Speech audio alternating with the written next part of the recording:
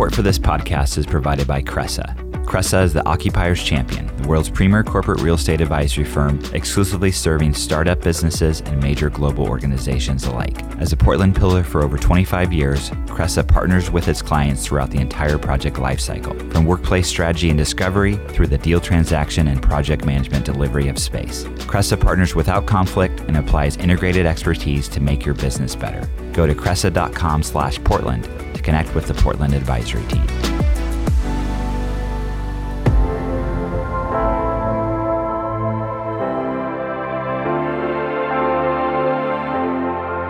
From ThatCast Creative, I'm Dan Bruton, and this is the PDX Executive Podcast, a show where I talk with inspiring leaders who are shaping the future of Portland, Oregon. Every week, I sit down with business executives, startup founders, and community leaders to dive into their career journey and get insights into the impactful work they're doing in our slice of the Great Pacific Northwest. Hey everyone, thanks for listening to PDX Executive Podcast 2021. We're back. I'm really excited to have my next guest who was on, like 2 years ago, year and a half ago, Allie. So thanks for coming back. It's Allie, the CEO and founder of Hub, but also you still run Dynamic Events. Is that correct? Yeah, both really interesting businesses to be a part of over the last year with COVID and the change of our industries. Oh yeah, and I want to get into that because events are near and dear to my heart. I run a series of very small meetings, and I've seen you out on LinkedIn and really leading the charge of this transformation of events. And I guess that would be a good place to start. Looking back, almost a year ago, we've been in this long. How was it when it all went down as someone in the event industry, with clients, serving clients that have big events? How was it for you? One word would be terrifying. Yeah. I think a lot of people in meetings and events are type A project managers, know what to expect, put in the work, and it'll all happen. And I've never seen anything like it. In business, people often ask you, how is your business recession proof? And that's a pretty common question. Never once in all of my years did anyone ask, how is your business pandemic proof? And I think and proven that those are two totally different things. Yeah. And that transition can be tough, but transition really just equals opportunity. And so I think there was this moment where we started to see early indicators because our customers are running some of the largest events in the world. And so we started to see early indicators in February of really large events being canceled. And, there were a lot of people saying, oh, it's fine. It's going to be like the 2008 crash where everything just sort of, comes back really quickly. But the impact of what we were seeing happen, I didn't see that coming back very quickly. And even now, almost a year later, you still hear people saying, oh, I'm just battening down the hatches. I'm waiting for live events to come back. And I look at them and say, okay, but the world is a different place. Yeah. How we learn, how we communicate, how we network, all of those things are so far different that we have to think about how we adapt in meetings and events. And so there was a short while where I was terrified and I stomped my feet and I cried a lot and I was frustrated and I didn't have a clue what was going on. And I allowed myself to grieve the change, but then very quickly said, okay, how do we come out of this? How do we look at this as an opportunity to be able to change the way that events impact business? And how can Hub play a role in helping to transform our industry?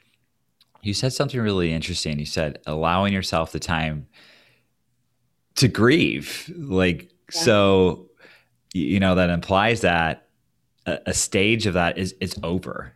And so I think you have the foresight to say, this is not going to, just let's sit on our thumbs. It's going to come back, right? This is really a transformation. So, fast forward 9 months, so much has happened. But what are some of the learnings you can share about just the meetings and really how people are doing business through those? When people thought about virtual events prior to COVID, they thought 90s video game, not really a lot to be gained in a virtual event. And there really hadn't been a lot of technology innovation because live events were where it was at, right? It's about creating that connection, that experience. And we didn't know how to do that virtually. And so I think when all of this happened, everyone panicked and said, I can't do this. I don't have the skill set. I don't even know what virtual event platforms there are. I don't will people even attend? And you saw a lot of webinars happening, a lot of people saying, attend my quote virtual event, which was a 90-minute webinar or a God forbid, a 3-hour webinar. And I went out and said, why are we limiting ourselves to this? Events happen because we're creating experiences for people. We're creating emotional connection. We're creating community. And so how do we look at this as an opportunity to be able to do those same things? Yes, it's in a new environment, but the strategy behind why we host events, how we host events, the business metrics behind it are all the same. So how do we just reapply that in a different way? And what I found in our industry is that there were just a lot of people stuck because of fear. And as soon as they went back to their, I know how to do this. Okay. So now instead of being in a physical venue, it's going to be in a Zoom room or in a virtual event platform. But I still need to think about what's the theme? How do I connect people? And so there was this transformation for me personally, and the way I got over it was by saying, our industry is falling apart. Everyone is calling me and saying, I probably am not going to have a job. 70% of the meetings industry is furloughed or out of work right now. Wow. And so they needed to gain experience and to gain skill sets that allowed them to be able to talk strongly to the executive team about how events can still help the business to move forward. Right. And so we decided to throw a virtual event and to allow people to get hands-on. And so from the moment I had the idea to the actual event date was less than 6 weeks. I saw you post on LinkedIn and I was like, and it went it was a big event, right? It was a big event. We had 5,000 meeting planners from 60 different countries. Wow. And this was back in May. So this was, everything started to happen in March, April, and then we had this event in May. And part of that was I put my meeting planner hat on. And this is, as a founder and as someone that has spent my entire career in meetings and events, this was probably the most rewarding thing I have ever done in my career, because I was able to share with people, this is how I thought about planning the event. This is the experiences that I brought together. This is what worked. This is what didn't work. Here's the data I'm measuring. This is what I would do differently in the future. It was like kimono wide open. Let me tell you everything. And the event was ran on Hub's platform. And so, but I looked at it and said, I'm going to be completely independent here and tell people exactly what they need to do. And the response from that is, I've gotten handwritten letters and emails still to this day of people saying, I didn't feel like I could. And then I came and I got my hands on. I learned so much. There was so much transparency, so much connection. And so they were able to then take that and look at how they then transform their own events. And there has been a lot of value of switching to virtual, because in the past, in our live events, we threw events with our own notion of this is why people come. A lot of times we didn't know what people did. And if we wanted to know how much time they were spending in sessions versus how much time they spent in the meal hall talking to people versus how much time they spent in the exhibit hall, we didn't know that unless you spent millions of dollars on RFID technology and then people didn't want to be tracked. Now I look at that and say, we're sitting on a gold mine. We now know, what are people doing? How do they get value? What are they engaging with? How do we help facilitate connection? And so it's just a completely new world. And we're able to globalize our brands. We're able to globalize our messages. Lead generation is way up. Even if they don't actually attend the virtual event, you're still generating leads for the sales team. And so there is so much that has really forced meetings and events into a digital revolution. I think something that has been coming for quite a while, but held a lot of resistance. And even as we think about the future of hybrid, because I do think that hybrid will be the future, I still see predominant being put into the virtual experience and the actual in-person being much more curated, much more of a personalized experience for people, because we found that we can do things online. We don't have to be in person. And I think that's been a big revelation for people just in their day-to-day lives, much less in events. Yeah. And it's really, for someone like me and some of my people I know and peers, it's allowed you to step back and say, like you were saying, what's the real reason we're doing this? And it's not to say we're just an event person, like the business reason of connecting people and that value. And that's been so refreshing for me. And fortunately, we have platforms like yours and all the other, the ones that are out there where it's folks that aren't technological savvy. Right. Like me, I'm not. Sometimes it's been really great. So where do you, as far as leading your team through this, because you're the leader, you have that mindset, and you made that transition, but communicating that, and for some of these folks, I assume have been in the event industry for a long time. How was that? Terrifying would just still remain my word. Yeah. It required a lot of transparency. I mean, we went into March and we literally had no sales and no renewals. No one knew what was going on. And you see your cash dwindling super quick without a hope of knowing what's going to happen. And we had to furlough almost our entire team. We put everyone on shared work, and we didn't know when we were going to be able to bring them back because just nothing was happening in the industry. Yeah. And as a leader, often it's your role to lead when times are tough. When things are just normal business, okay, fine. It's a role. But when things are really tough, when they are terrifying, that's when you have to step up and you have to inspire people. And it's hard to do that when you're triggered yourself personally and professionally. So how'd you do it? It was, for me, leading with authenticity is the most important thing. I cried in the meeting. And I said, I don't know what's going to happen, but as a leader, here is what I'm going to be watching to see signs of things coming back. It is scary. It is terrifying. We don't know what's going to happen right now. No one does. Getting into a meeting and telling people a bunch of BS, that does nothing but break your credibility. Yeah. I mean, I could have gone on there and been like, it's going to be fine. It's all going to come back in 30 days. You guys, your break is going to be really small. You're going to get unemployment. Right. But what would that do besides have people look at me and in their heads go, well, she doesn't know what the hell she's talking about. And so for me, it was, I'm scared and I've never been through this before.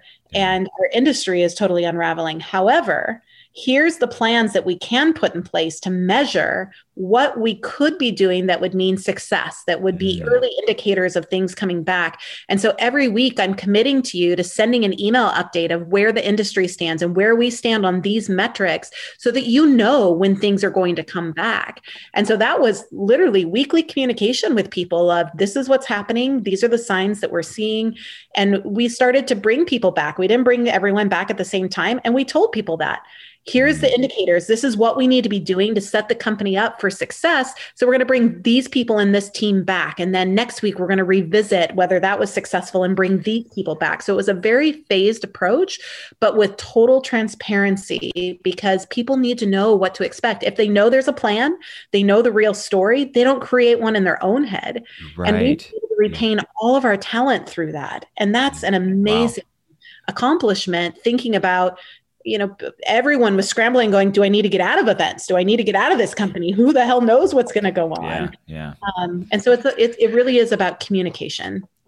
It's kudos to you. And that's such great insight. And I could just envision you being like a wartime general, right? Like during this thing. And I think a lot of your peers that founded companies, lead companies did the same thing. But I also saw some folks kind of just disappear.